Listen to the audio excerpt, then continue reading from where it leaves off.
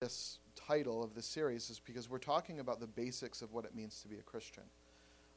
And if you haven't gotten this from the title, if we could reduce Christianity down to one thing, it would be Jesus Christ. I don't know what that was. It was an angelic blessing on my head.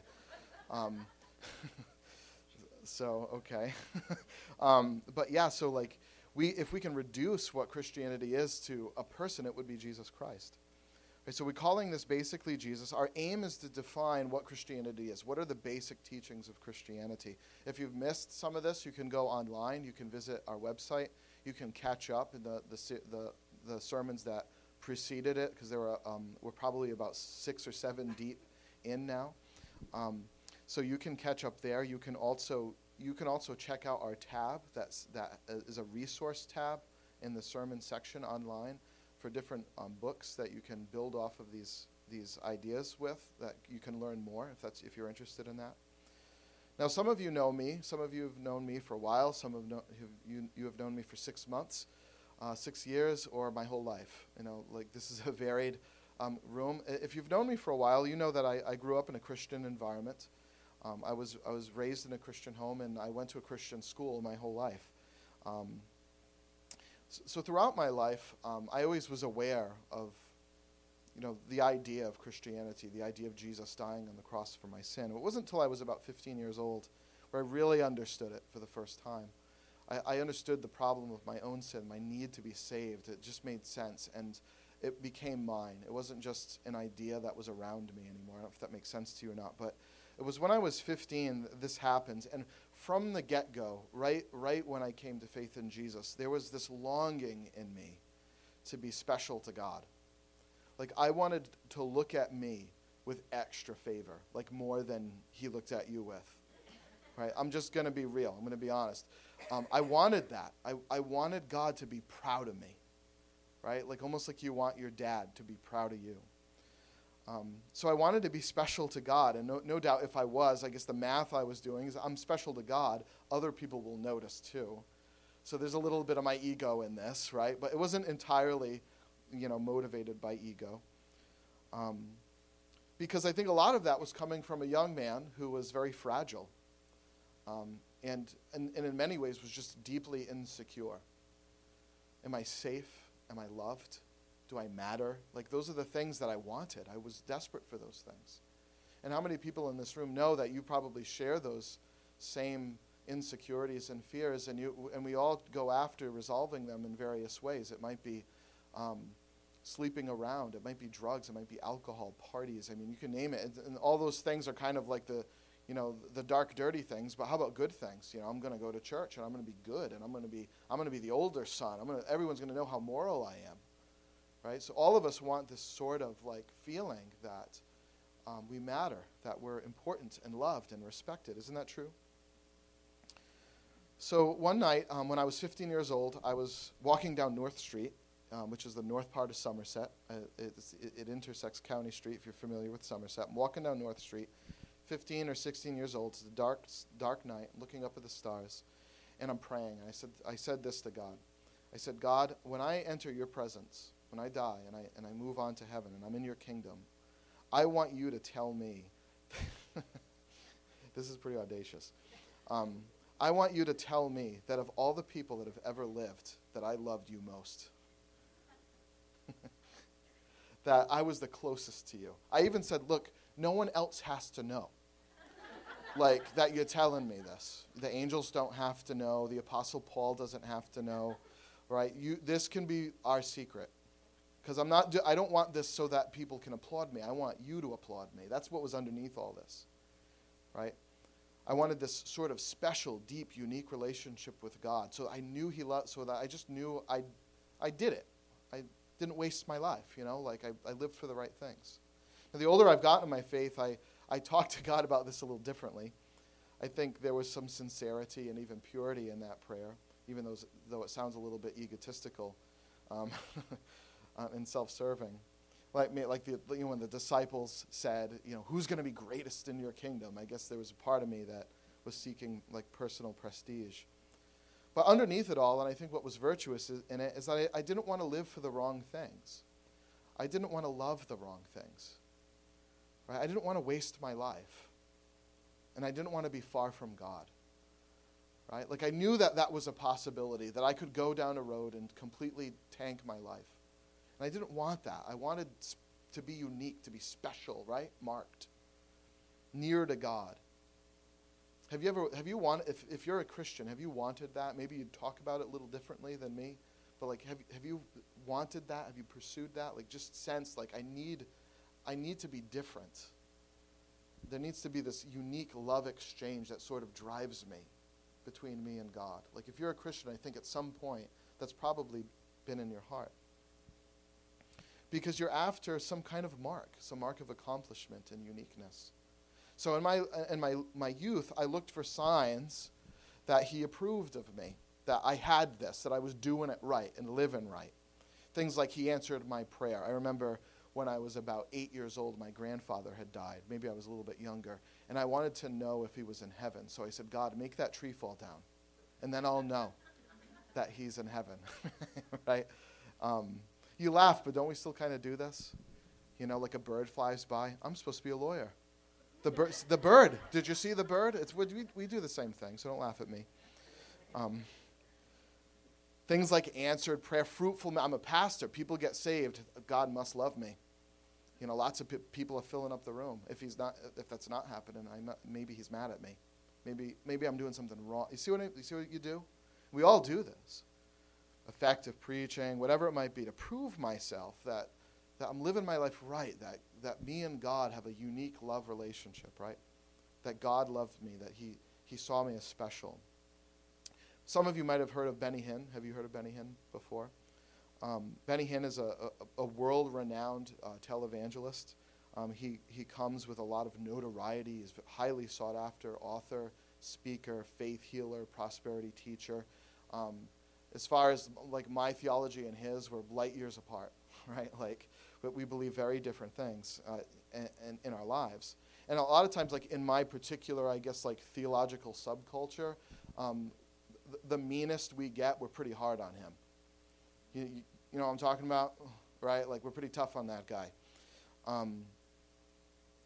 But nevertheless, that's just the way it is. Something I didn't realize though about Benny Hinn. I'm reading currently a biography that's written by his nephew, and he talks a lot about his uncle in it.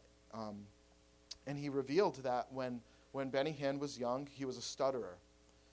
He was poor. He was often made fun of. He was very different than his brothers and sisters.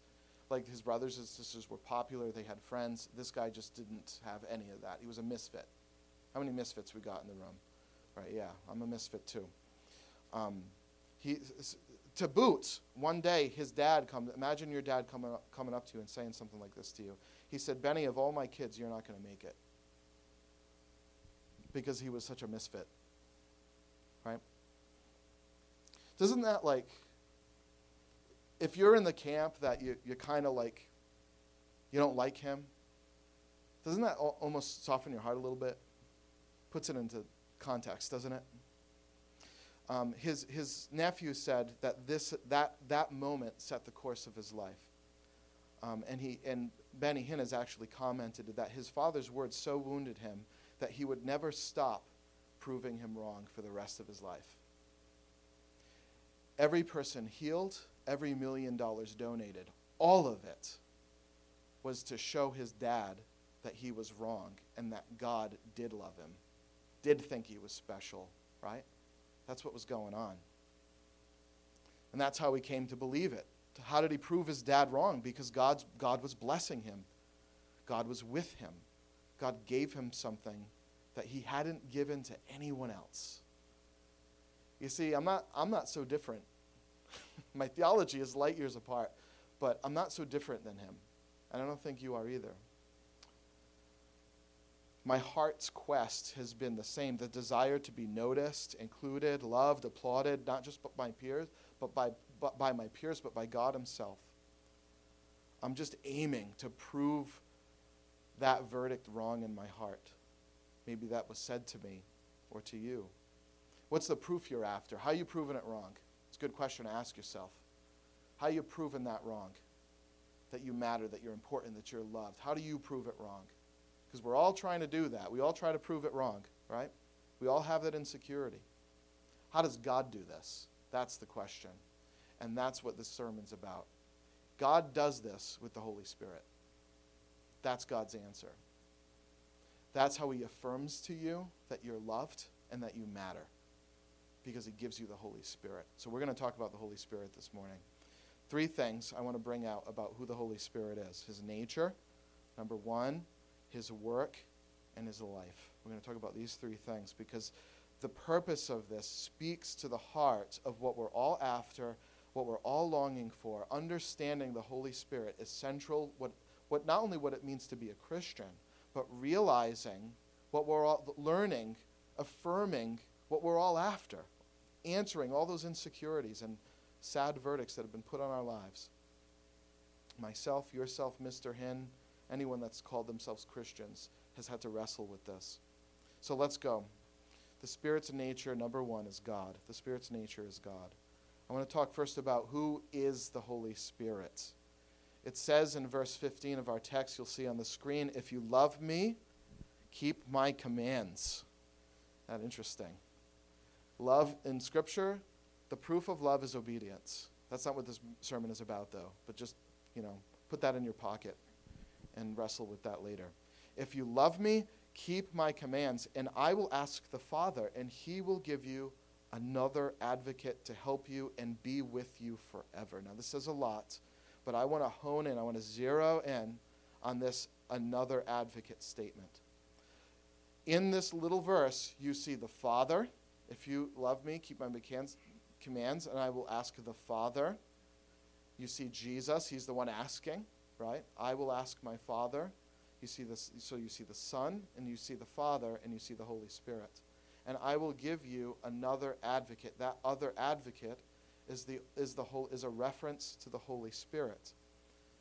He is the other advocate, the other comforter, the other helper. These are different ways Scripture translates this word. You know that the New Testament is written in Greek? Did you know this? And there are 2 words for another. There's another of a different kind and another of the same kind. So I will give you another of a different kind or another of the same kind. So there are 2 words, and the word that Jesus uses here is another of the same kind, not of a different kind. Let me explain to you a little bit about what I mean by this. Jesus tells his disciples that he's going to die, that he's going to resurrect from the dead, and he's going to leave them, ascend to heaven, and prepare a place for them. That's the context of this. But he says, don't be afraid. Don't let your heart be troubled, because I'm sending the Spirit. I'm sending another comforter that is the same kind as me. He's the same kind of comforter as I am. Okay? So he says, don't be afraid, because he is who I am. Whatever the nature of Jesus is, according to the Bible, so is the Spirit. So who the Father is the Son, is the Spirit. Does that make sense? He's another of the same kind. Now I suppose most of you have a car, right, if you're old enough to drive. Some of you maybe are a little bit more dangerous behind the wheel than others, but we all probably have a car. We got here in some kind of automotive vehicle type thing, right? Now, I rock a 2005 Toyota Corolla with 180,000 miles on it. And I know you're jealous of that, okay? But I love that car. It's wicked awesome on gas, right? And it's a beautiful car, okay? And many of you are blessed with other means of transportation, too. Some of you, ride up here on rickshaws, and others not, right? So a lot of us are blessed with some. Now, suppose I went up to you and I said, look, I want to give you a gift. I'm going to give you, these are the keys to a brand new 2019 Audi A4. Now, can I get a what, right? That's a fat ride, P-H-A-T, right? A couple years in, so you're thrilled. You're super stoked. You drive away on this thing. You're flying down Franklin Street. You get stopped by a cop, but you don't care because you got an Audi A4, 2019, baby blue, right? So you're driving this car. 2 years in, I say, look, I got to take it back. I got to take the car back, right? But I'm going to give you another vehicle of the same kind. Cool beans, right? Okay, another Audi A4, 2021, right? Who wouldn't take that upgrade, right? I'm going to give you another car of the same kind, another vehicle of the same kind. No one would argue, thank you very much, I'll take the new one. Can you make sure this one has leather seats, please? Right? But what if I said to you, no, change it. If I said to you, I'm going to give you another vehicle of a different kind. Uh-oh. A rickshaw is a vehicle. An old bus, Scoobs, is a vehicle. Right? Like, that is making me a little nervous now. You could give me some roller skates. But another vehicle of the same kind, you're going to get another Audi A4. That's what's going on here, friends. That's how this works. When Jesus says, I'm going to give you another comforter, he's saying someone who is exactly like me in every way is going to come to you. And so what he's saying very simply is that God is going to live with you. God the Spirit.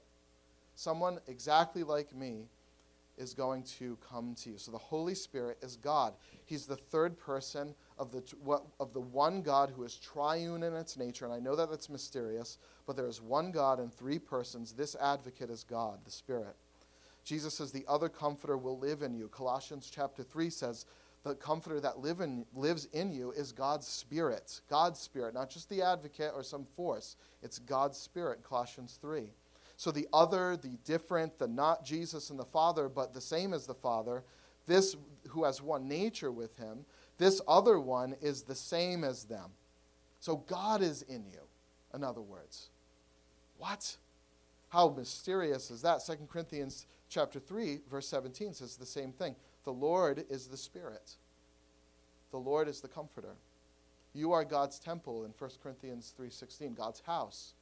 See, the Scripture is telling us that he'll be with you, in you forever, and the rest of Scripture starts to define what that means. It actually means he tabernacles in you. So in the Old Testament, where did God tabernacle? You Bible students will know that Moses built a tent, and the presence of God lived in the tent. Right? But when Jesus died on the cross, if you can just picture this, the tent was ripped in two, and the new tent is God's people. It's you. Isn't that incredible? God lives in you, not in a tent, not in a tabernacle, not in a temple, in you. The Spirit of God lives in you.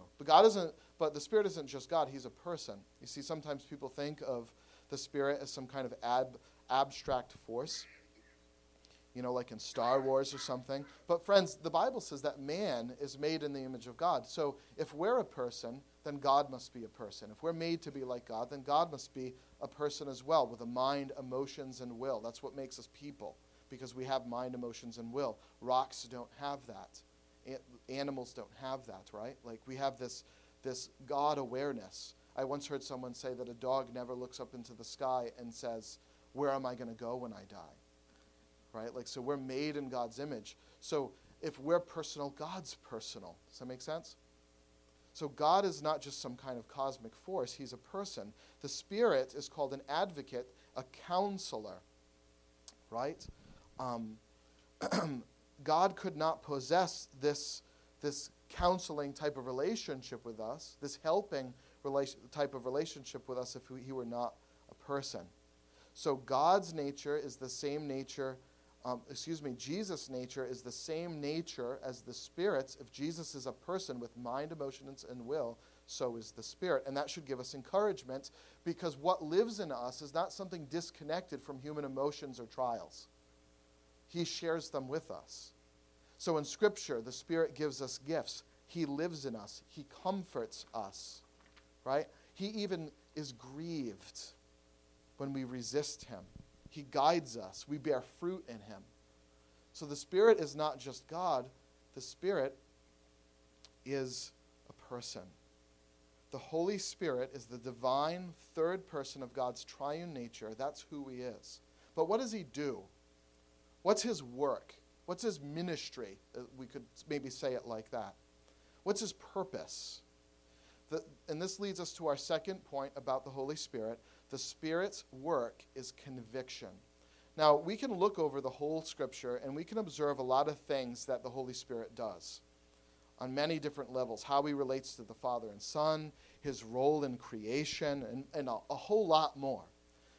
That's a long conversation, and it's an interesting conversation. That's why I direct you to the resources section online if you want to learn more about this. But this morning, because I'm really just trying to give you a bird's eye view and explain the Holy Spirit to you in one sermon, I want to zero in on how he relates to us, to humanity. What's his primary work within us? And John chapter 16, verses 7 through 8 says it, and it's on the screen. You can see it.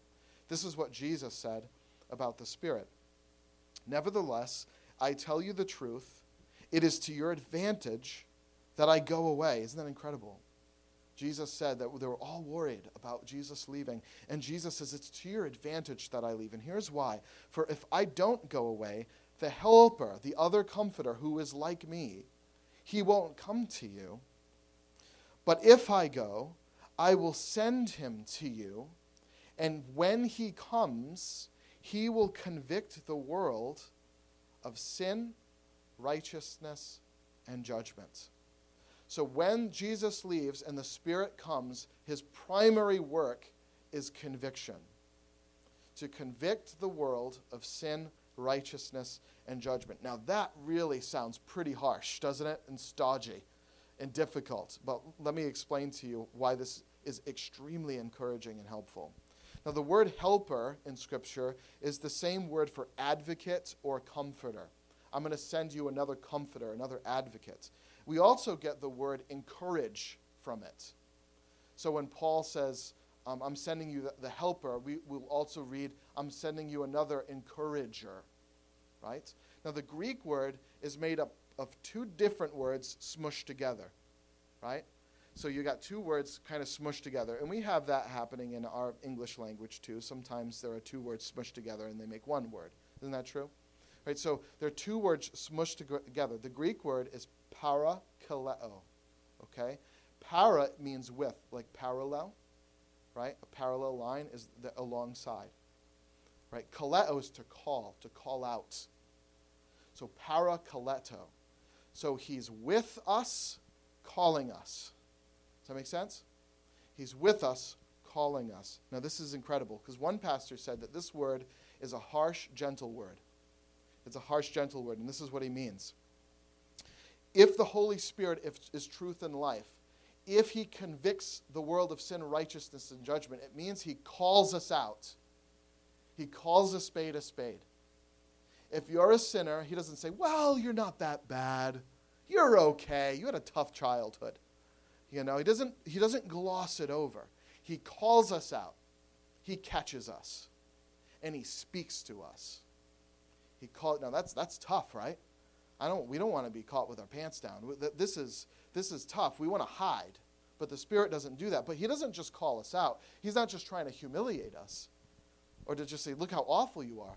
He's doing this as he's alongside of us. Para kaleo. I'm with you, calling you out. You're not alone, in other words. I'm not up in heaven saying, look how awful these guys are. No, I'm going to you. I'm with you. I'm alongside of you. That's what that word means. Does that make sense? So the first role of the Spirit is to speak to us, to call us out, to be honest with us. How many people in their life has ever had someone come up to them and said something honest to you and it really cut you, but it's exactly what you needed to hear?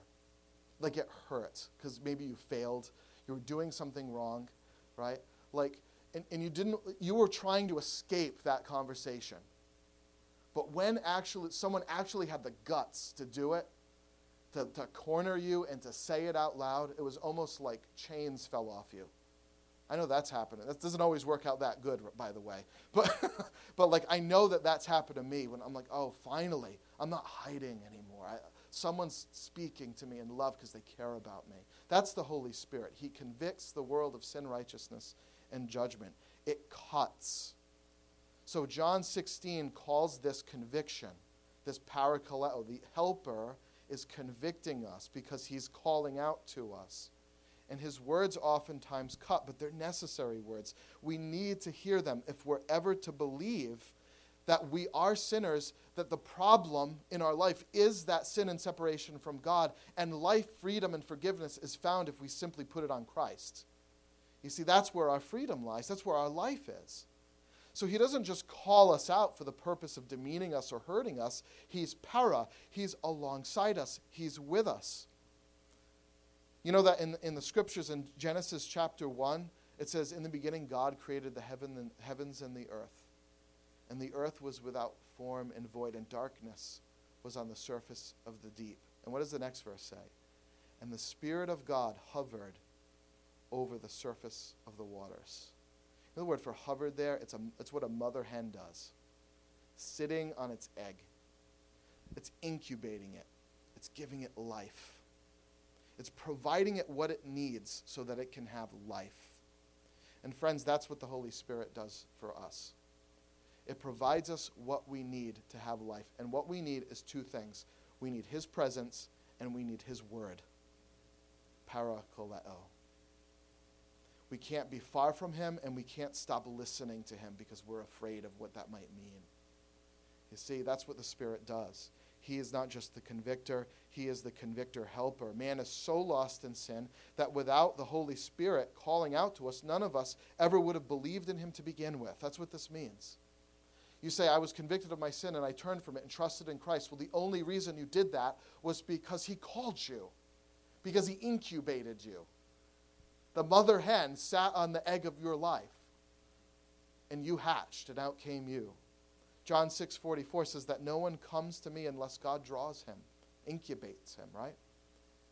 So friends, should you ever come to a sense of your own sinfulness and your own guilt, the purity of God's holiness, the deserve, the justice, all of the stuff that we talk about, if you ever come to the sense that God's loving provision, so he convicts of sin, righteousness, and judgment. It sounds like harsh against us, but how do we find righteousness? We're convicted that our righteousness is found in not ourselves, but in Christ. So the conviction that comes to us is not just that we're sinners, but that the righteousness of Christ can save us. That's what the Spirit does. So hypothetically, if this has happened to you, you've understood your sin, the holiness of God, the deserved justice, the provision of Christ's love at the cross. If you've come to that and trusted in it, the only reason you have is because the Spirit has called out to you. The message has gone to your ears from him. You say, how does that work? It's mysterious. I don't really get exactly how it works, right? I'm not a God physicist, right? But I know this. If my heart has come to repentant faith in Jesus Christ, it didn't come to it on its own. It came to it because God sought me. God came after me. Now, I know some of you more theologically high-minded people think I might be talking about Calvinism right now. I'm not. Okay? That's a whole other conversation. So if you're happy that you thought I was referring to that, maybe you're not happy anymore. If you're mad that because you thought I was referring to that, then maybe you can just chill out a little bit. Okay? No one can come to the Father unless he draws me. The reason I come to faith in Jesus Christ to begin with is because God was after me. He was after me. According to Jesus, anyone who has believed in Jesus is born again, born of the Spirit. In other words, I believe because I'm born of the Spirit. And if you don't have the Spirit, it says in Romans 8, you don't belong to God. So it's necessary for me to have saving faith in Jesus to have his Spirit in me. Does that make sense? Now, many years ago, I told you I was 15 when I came to faith in Jesus. I was around a campfire at a camp. And I knew I'm a sinner. And I need to put it down. And I need to trust in Jesus and follow him. Right? I'm convinced that happened. In that moment, when I came to faith in Jesus, when I turned from sin to trust in Christ, that I wasn't just making a logical choice. I wasn't just doing like a theological math in my head and just saying, okay, that was wrong, this is right. That's not what was happening. I was responding to a call from a personal God. He was calling me. You see the difference? You see, friend, it's not just logic. It's not just I conclude Jesus is Lord. He's calling me and I'm going to him. That's the Spirit. That's what the Spirit does. So I wasn't just making a logical choice that day. God showed up in my heart that night. He was a person calling out to me, pursuing me, and his presence made something clear to me, that I was far from him, that everything I thought I needed, I didn't need. I really needed him. And Jesus made it possible to forgive my sin and to bring me back to him. That was the purpose of my life. It's the reason I was born. And friend, it's the reason you were born. The Spirit and where he leads is not misery. And we need to ask ourselves a question. Do we have the Spirit in us? Good question, right? If the Spirit of God in us means that we're saved, we're forgiven of our sin, and promised eternal life, we need to know that we have His Spirit. How do we know that? Well, does your sin convict you? Because if it doesn't, according to Scripture, the Spirit is not in you. Does your sin convict you? Do you love your plan for your life better than God's? Is your will, your plan, your purpose more important than His? Because that tells me that you believe your gospel and you don't believe God's gospel. You're faithing in yourself and your plan and your will.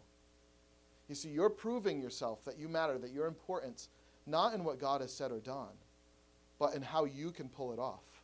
See? And we've all done this. I've been there, friend. Does this bother you a little bit? Or not at all? You see, friends, the Spirit and where He leads, when you have Him, it's not misery. It's not grievous self-denial. I'm not suggesting that there aren't seasons in the Christian life where conviction is low and it's small, that voice is small. We shouldn't always be afraid that we don't have the Spirit because we fell into sin, right? Like that happens. I'm not saying that. I'm talking about, like, is it chronic? It's never a problem for you. Because when you have the Spirit, when He leads, it's not misery, it's not grievous self-denial. It's life. The Spirit's nature is God Himself. The Spirit's working in us is His conviction to lead us to life. And that's what His presence does. Number 3, the Spirit's presence is life. The Spirit's nature is God, the Spirit's work is conviction, and the Spirit's presence is life. You say, I don't want to give up all these things. This sounds horrible. Friends, the Spirit's presence is life. It's life. The moment that I, Kyle, responded to the conviction and call of God's Spirit through repentance of sin and faith in Christ, I was alive for the first time. When I was 15 years old, I found myself. Oh, there you are. You ever see the movie Hook? See that movie Hook? There's a scene that I love in Hook. He's denying that he's Peter Pan. He doesn't realize, he's like resisting the fact that he's Peter Pan, and he's like denying it. He's even in, what do they call that? The Lost World? That's not what it's called. The Neverland. He's in Neverland with the Lost Boys, Captain Hook, and he's still in denial. Right? He's seeing all this in front of his face. And then they're all eating. Do you remember the scene? They're around the table, and they're all eating, and he can't see any of the food. And all the Lost Boys are like, this is so delicious. And, it's so good, pass the turkey. And he's like, what are you, nuts? There's no food. Right, so finally, he picks up a spoon. He gets this bowl filled with nothing. And in his mind, he pretends to get something out of it. And then he flicks it at one of the Lost Boys. You remember this scene? And then he sees it. And they have this big food fight. And then there's this line that says to him, oh, there you are, Peter. There you are. You see, we think like, oh, if I stop sexing and boozing and drugging or just like trying to prove myself by coming to church and being good and all this stuff, like if I just trust in Jesus and follow Jesus, what a bummer. But actually what happens, oh, there you are. You find yourself. And that's what happened to little 15-year-old Kyle many years ago. I found myself for the first time because the Spirit's presence is life. It's not grueling misery. So many things fell off of me that day. The music I listened to, it changed, right? The company I kept, the way I talked, everything changed. And it wasn't because I was pompous or holier than thou. It was because I was in love, right? You know that when I fell in love with Mandy, I was a different person? It's just true. She was with me when she wasn't with me. How many people know what I'm talking about when you fall in love? They're with you when they're not with you. Right? You think it's like they're right there. You could even have a conversation to nothing, right? And they would be right there with you. So many things about me changed. I stopped dating other girls. So if you thought I still was, then that's not true. I didn't want I wanted her. So I stopped dating other girls.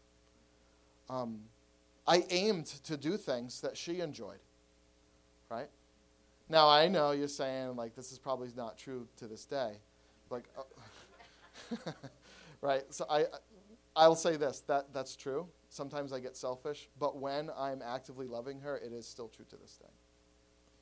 So I can change right now and be a jerk, right? But when I decide I'm going to love my wife because she's my wife, then that's what happens. I take her with me where I go. I consider her. I want to do the things that she wants to do, and I'm not consumed with all the things I want to do. Right? I'm a different person. And it's not grudging misery. How many people are married and know that when you love your spouse, it's better for you? Right? You actually are happier. And even when you have to sacrifice things like watching a game or going to a certain place, like when you love your wife, what you get out of that is better than if you had gone and done the thing that you wanted to do. And I'm not even saying because why? Because your spouse will nag you and you'll get into a fight. Well, maybe that's a little part of it. But honestly, I know as a person when I'm married, if I sin against my wife, even if she doesn't say boo, when I walk away from her, I'm not happy. I'm miserable. Right? Isn't that true? When you get married one day, I think you'll know if you're not married already. The Spirit is kind of like that, friends. It's like being married. I remember one time we got into a fight. Our first fight when we were dating. I don't know if she remembers this.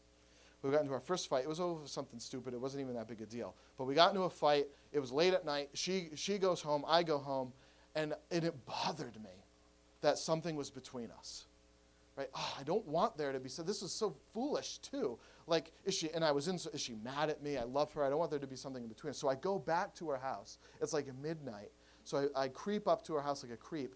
And all the lights are off because it's midnight. Everyone's sleeping. I'm like, I can't wait till the morning. She's not answering her phone because she's sleeping. So you know what I did? This is the truth. I threw rocks at her window. Like a 15-year-old. I threw rocks at her window because I had to make it right because I loved her. Right? But then she didn't wake up, so I went home. And I had to wait. I had to wait till the next day. But friends, can I suggest to you, when you have the Spirit, that's what it's like. Like, when you know God, you want Him. It's not misery. When you sin against Him, you're not okay with it. You throw rocks at His window. And it's not because you're trying to prove yourself to Him or trying to be better than other people. It's just because you love Him. You don't want there to be something in between you. The Spirit's presence is sort of like that. It's life to us. It makes us new. It makes us different. It wasn't annoying for me when I stopped listening to Dr. Dre's Chronic, right? It wasn't like, oh man, I can't listen, to Dre Day anymore, right? Like, come on. It wasn't annoying for me to wait for marriage, sexual purity and all this. It's not annoying to me to preserve even the purity of my own marriage to this day. It's not an annoying chore to read Scripture or to pray. Because the Spirit's in you. There's life in you. You want that because you love Him.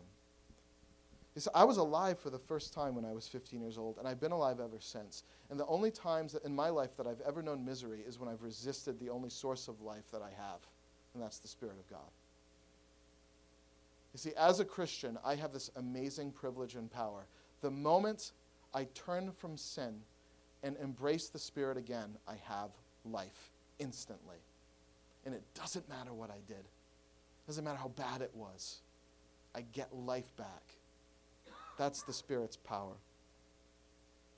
You see, Romans chapter 8 talks about this well. I got a lengthy passage. I don't think it's on the screen. I forgot. I did. Okay, good. Romans chapter 8 is a lengthy passage, but it gives you such an amazing description of this. So please try and pay attention. Look at the screens or in your Bible. I'm going to read this. I'm not going to read the whole thing, but a lot of it, though. So it says in chapter 8, verse 1, there is therefore no condemnation for those who are in Christ Jesus. No condemnation. For the law of the Spirit has set you free in Christ from the law of sin and death. You're free because of the Spirit. For to set the mind on the flesh is death. It's death. To grieve the Spirit, to be outside of the Spirit. It's death. It's misery. That's all it brings. To set the mind in the flesh is death, but to set the mind in the Spirit is life and peace. That's what you get. For all who are led by the Spirit of God are sons of God. For you did not receive the spirit of slavery to fall back to fear, but you received the Spirit of adoption as sons. Now Spirit, capital S, the Spirit, the Holy Spirit. Not a spirit like the spirit of kindness, right? The Spirit in you is an affirmation to you that you are adopted children of God, by whom we cry, Abba, Father. The Spirit himself bears witness with our spirit, lowercase s. The Holy Spirit bears witness with our spirit, our human spirit, that we are children of God, and if children, heirs, heirs of God and fellow heirs with Christ. Isn't this amazing? Oh, couldn't you just read this all day? What then shall we say to these things in verse 31? If God is for us, who can be against us? He who didn't spare his own son, but gave him up for us, how will he not also with him graciously give us all things? Who shall bring any charge against God's elect? It's God who justifies. Who is to condemn? Who shall separate us from the love of Christ? Shall tribulation or distress or persecution or famine? No, none of these things. In all these things we are more than conquerors through him who loved us. For I am sure that neither death, nor life, nor angels, nor rulers, nor things present, nor things to come, nor powers, nor height, nor depth, nor anything else in creation will ever be able to separate me from the love of Christ in our Lord. Isn't that incredible? Nothing. That's what the Spirit affirms with your spirit. When you're filled with the Spirit, when you abide in the Spirit, when you're not grieving the Spirit, that's what you get in the Christian life. You get a life without condemnation, the assurance that you're not condemned, that you matter, that you're forgiven, that you're important. I don't need God to knock a tree down, in other words. And Benny Hinn doesn't need people to get slain in the Spirit for him to know that he's loved by Christ. God doesn't need to give you $1 million or work out a relationship. That's not how he proves to you that he loves you or that you matter to him. He doesn't prove himself to you by those things. He proves himself to you by giving himself to you. You get him. And with him comes the knowledge that you're not condemned, that you're sealed in Ephesians 1 with God's presence to the day of redemption. He has marked you and he keeps you saved, friends. He pronounces sonship on you. You're in. And your dad doesn't say to you yet that you'll never make it. Your dad says to you, you have made it. And I'm crowning you with everything I'm crowning Jesus with, and I'm giving you everything I give to Jesus because you're co-heirs with Christ. Isn't that incredible? You got to sleep around anymore. You don't got to lie, cheat, or steal. You don't got to prove yourself. It is that because the Spirit, if you've trusted in Christ and you've been saved, the Spirit is in you, and you have it by virtue of the fact that it is God's gift, and the Spirit affirms it to yours. Isn't that incredible? Heirs of Christ, with Christ. Nothing is against you. Did you see that in the text that we just read? What shall we say? If God is for us, who can be against us? You say, my boss is against me. No, he's not. Let me ask you this. If you were surrounded by a big brick wall and there were bees on the outside trying to get in, even if those bees were against you, it doesn't matter, right? They can't get through that brick wall. Your boss can't get through God. And your dad can't get through God. And your mom can't get, your friends can't, your ex can't, your husband or wife can't. None of them can get through that wall. If God is for you, who is against you? Nobody. Because him being for you is the only one that matters. Right? So we're heirs of Christ, never to be separated from his love. Isn't that incredible? When we fail, we can repent, return to him, have no condemnation and forgiveness, and complete union and fellowship. Wow. Jesus said, I will ask the Father, and he will give you another advocate to help you and be with you forever, the Spirit of truth. You know him, for he lives with you in you, and he'll be in you. I won't leave you as orphans. I will come to you. Oh, and what a wonderful gift we have that when we put repentant faith in Jesus Christ and the Spirit makes his home in us, that we have an advocate, an encourager, a helper who is with us, that calls us out and forgives us and assures us of everything that we have in Christ. You see, that's the proof right there. You see, Scripture says, don't grieve the Holy Spirit, don't resist him. It tells us to kill the flesh and to be filled with the Spirit. Friends, just think about this with me logically. If the Spirit is our life, if our body, if our hearts are his home, then to grieve him is to grieve us. Right? To walk away from him is to walk away from me. You're not going to find life anywhere else. If the Spirit affirms our adoption and the love of God has for us, then to grieve the Spirit is to begin to doubt God's love, to become insecure and deprived of it. Oh, but the Spirit is life. You see, when I was 15, I didn't get something that's very important. It's a mistake I think probably Mr. Hinn has made, and that probably all of us have at some point in our lives. The proof that God loves us, that we're special to him, that he would move heaven and earth for us, that we do have a special relationship with God, that he looks at us with love and affirmation. The proof of all of this, that he's pleased with us and proud of us. It's not miracles we perform. It's not prayers God answers for us. It's not the success of our work. It's not the prosperity of our lives. It is his Spirit in you whispering to you that God will always love you, no matter what. That's it. So you don't got to look for miracles anymore, friend. Okay? Evidence or proof that you're okay. You see, the Spirit in you brings life. Look to that. I don't have to find life in other places, in sex, even in marriage, in my gender identity, in the respect of my peers, all of these different things. Christianity is basically the Holy Spirit, and the Holy Spirit is basically life. Come and get it. Amen? Now let's get some vision on this. Can you imagine if all our church got this and lived like this? What kind of church we'd be? Can you imagine if you just put down your self-striving and trusted the gospel and got your life from God's love and not from his creation? Can you imagine how you couldn't shut us up? You see, friends, when I had that kind of life, and when I have that kind of life in human relationships, like with my wife, I talk about her. I don't care if it annoys you, right? Like, have you met my wife? Isn't she beautiful? Yeah. Right? Like, no, I'm saying hypothetically. That's what I'm going to do. I'm going to talk about. I love her, right? Like, you can't stop when that's your life. We're going to become evangelists, in other words. We're going to tell people, you can have this life too. Is it possible that the reason we don't share our faith is because we're grieving the Holy Spirit? We're trying to find life in the creation instead of the gospel, instead of God and his love.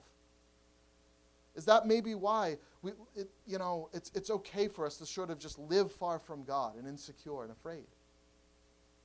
You see, I think if we were that kind of church, what kind of church we'd be. Condemnation would flee, peace would reign, and we'd tell everyone we know about it.